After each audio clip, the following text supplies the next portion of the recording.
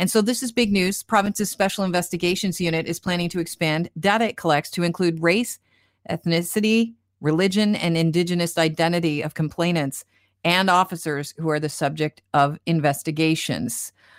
In the past, they only collected and maintained data on the age and gender of people who were involved in their investigations. It's an important historic step, some people say. Scott Wortley is a longtime researcher on the impact of race-based data and a professor at the University of Toronto Centre for Criminology and Socio-Legal Studies. He joins the show right now. Scott, welcome to the program. Good morning. Why is this an important and historic step forward for the SIU? Well, the issue of racial bias with respect to policing and police use of force in particular is long-standing in the Canadian context.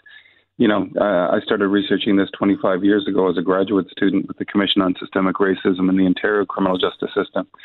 And at that time, there were, much like today, demonstrations being held around some particular incidents, some police shootings involving young black men, and allegations of racial bias.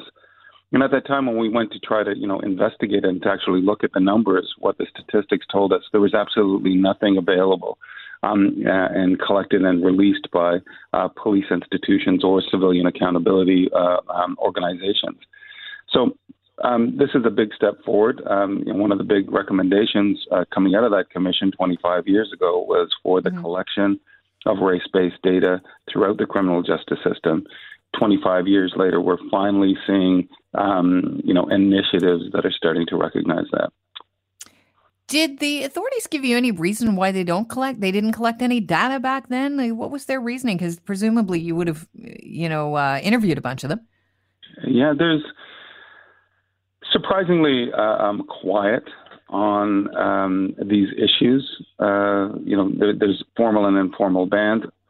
What we would hear regularly was that, the collection of race-based data could hurt those minority groups that were shown to be overrepresented in crime statistics, so that, it could, lead to justifications for further stereotyping and discrimination. I do think that there's, a counter argument to that. The images, racialized images of crime appear in the media on a regular basis. We don't ban mugshot photos, and that's where people get their information about crime. They get it from the news media. They don't get it from reading, academic papers published in sociology and criminology journals.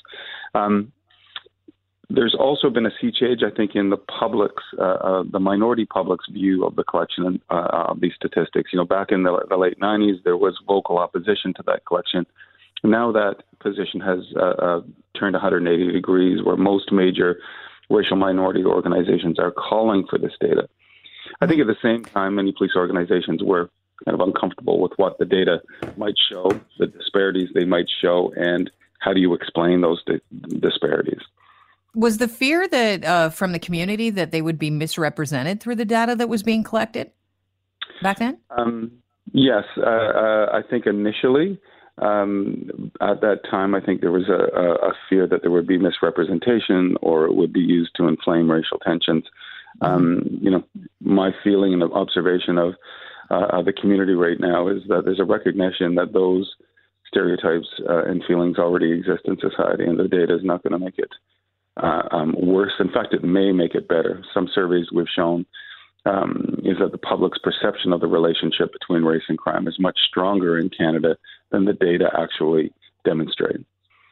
You conducted a data analysis for a 2018 report on race and policing from the Ontario Human Rights Commission. Can you focus on some of the major findings back in 2018? It covered data from 2000 to 2006 that we collected by looking at SIU files and investigations, and data from 2013 to 2017. Basically, and what the data shows is that there's a huge overrepresentation of black individuals in police use of force cases in the city of Toronto. Province-wide, there's a huge overrepresentation of the people of Indigenous background, and that these disparities cannot be totally explained by issues related to crime or civilian behavior during these encounters. So, it's one thing to measure a race, but we've also got to measure a lot of the other contextual variables that exist in police use of force incidents. What was the behavior of the civilian? Was there a weapon present? What that weapon was? Age, gender, time, and many other variables that come into play. So, one of the things that I'm hoping the SIU data initiative entails is collecting all those important pieces of information along with the demographic characteristics of the civilians involved and officers involved. Just to clear this up, I know that the Toronto Police Services Board approved a policy last September that directed officers to start tracking and reporting races of people involved in certain encounters with the police. That certain encounters is a question mark. Like, what encounters? And B, could this also be a way to slowly move towards carding again? There's a difference between, carding and measuring, for instance, data on traffic stops or pedestrian stops. One of the issues with carding is that this was, the individual's personal information was retained in an intelligence data set that could be called up by officers, for instance, on the street if they encountered the individual again. You can measure these statistics without identifying the individual involved.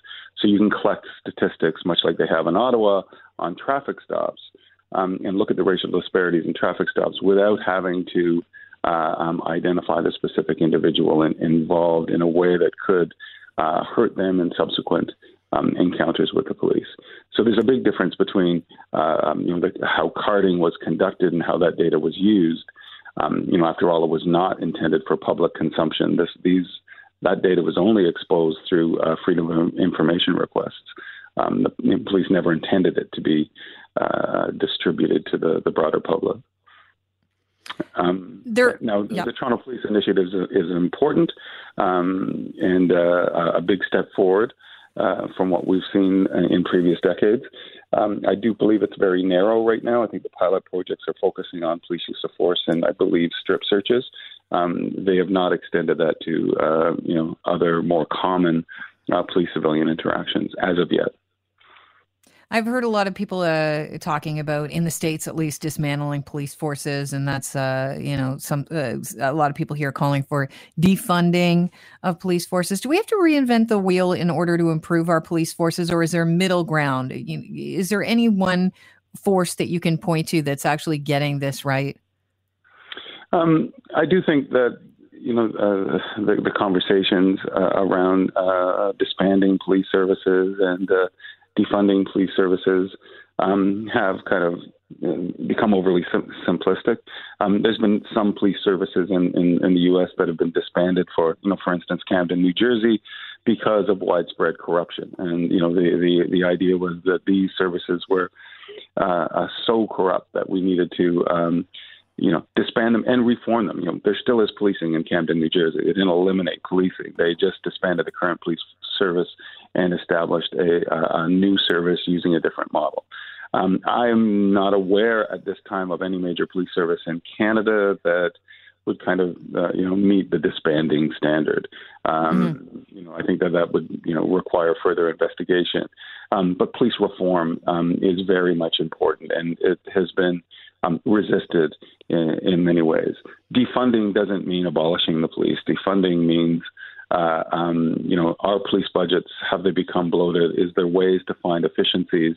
Is there ways to improve public safety and reduce crime that involve community development initiatives that the police cannot be implicated in? So I think that's what a healthy conversation with respect to public safety, and I think it's a debate that we will have for some time right now.